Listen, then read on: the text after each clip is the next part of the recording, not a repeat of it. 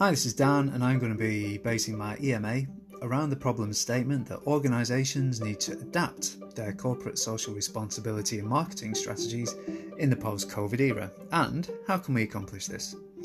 As I see this as a great opportunity for businesses to shift towards a more genuine and authentic CSR and contribute to address urgent global, social and environmental challenges. And similarly, we can revisit what the needs and desires are for our customers. The two concepts I'll be using is to compare the representations and realities, looking at Carroll and Buchholz's work, in particular Carroll's pyramid. Where's our organisation, and does this change emphasis post-COVID? For example, a greater focus on isolation and mental health, a change in strategy in the face of customer demands, and a change in strategy perhaps to encompass employee well-being.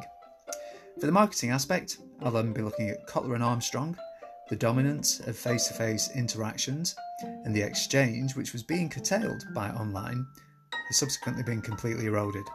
How does the message process that Kotler and Armstrong talk about change, and how do we need to adapt that in this post-COVID landscape? Thanks for listening.